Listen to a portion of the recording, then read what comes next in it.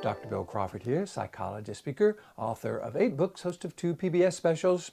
Here again to bring you another tip on how to help you create the life you want. Specifically, how to use my life from the top of the mind philosophy to bring more clarity, confidence, creativity into everything you do.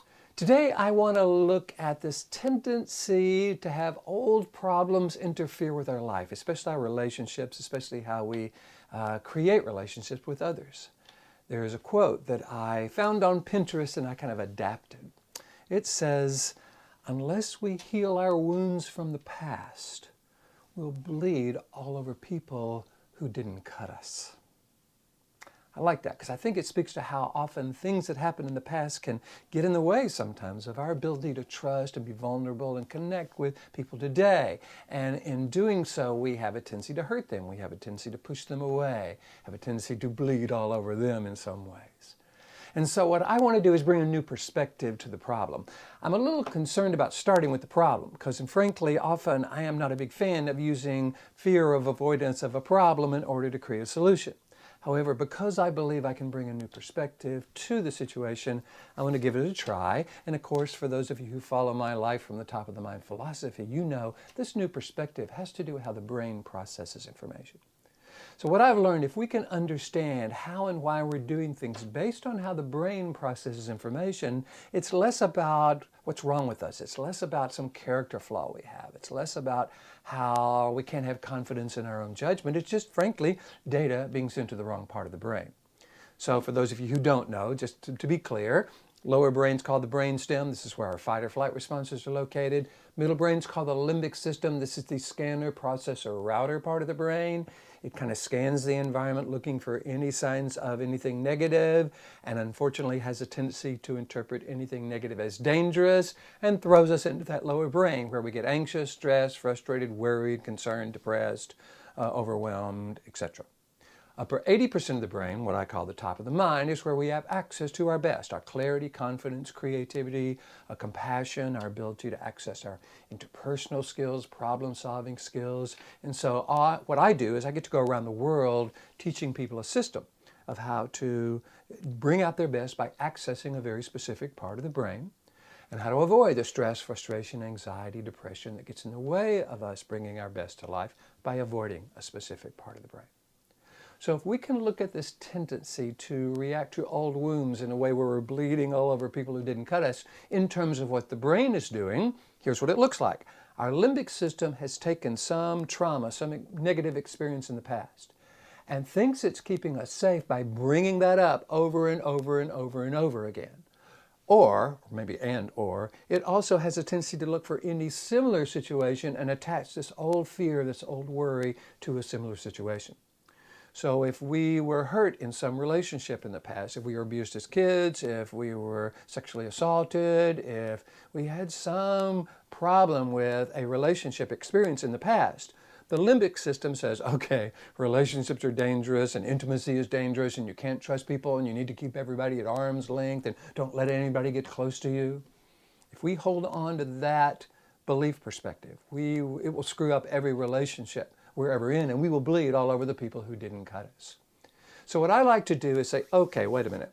If my anxiety, my frustration, my lack of ability to trust, my tendency to hurt those that I love the most, if that is really kind of just data being sent to the wrong part of the brain, how can I influence that?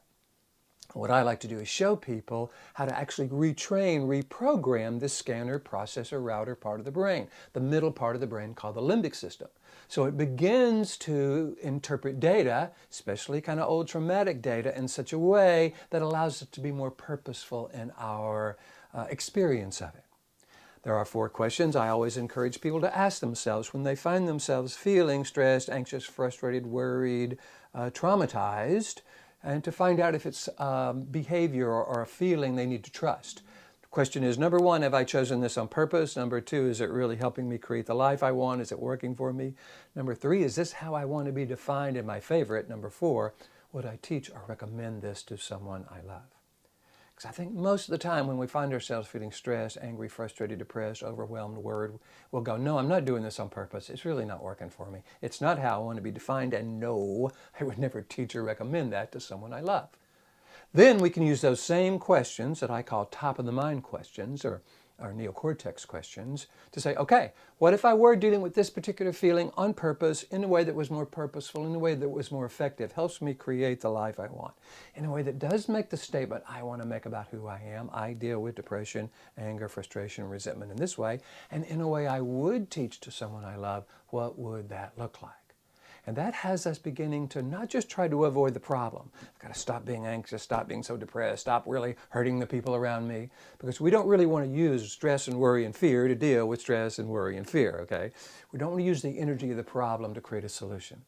But if we say, okay, who am I at my best? Are there times when I'm confident and compassionate and caring and kind? If so, I want to bring those to my relationships.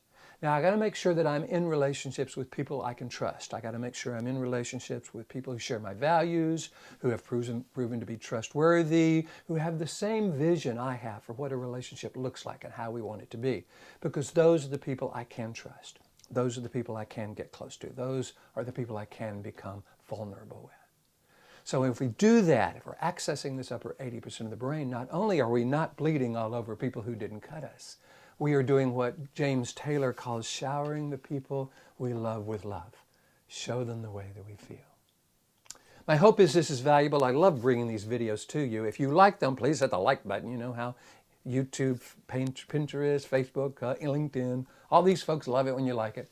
Share it with your friends if you feel it's valuable. Subscribe to the YouTube channel. I post one of these almost every week, so feel free to subscribe. You'll get a notice. Follow me on Facebook. Connect with me on LinkedIn. I'm on all the social medias in a way to make sure that I'm bringing my best thoughts to you and those you love. So in the future, I'm looking forward to seeing you. And in the future, and here's to you, bringing more clarity, confidence, creativity into everything you do. And I look forward to seeing you in the next video.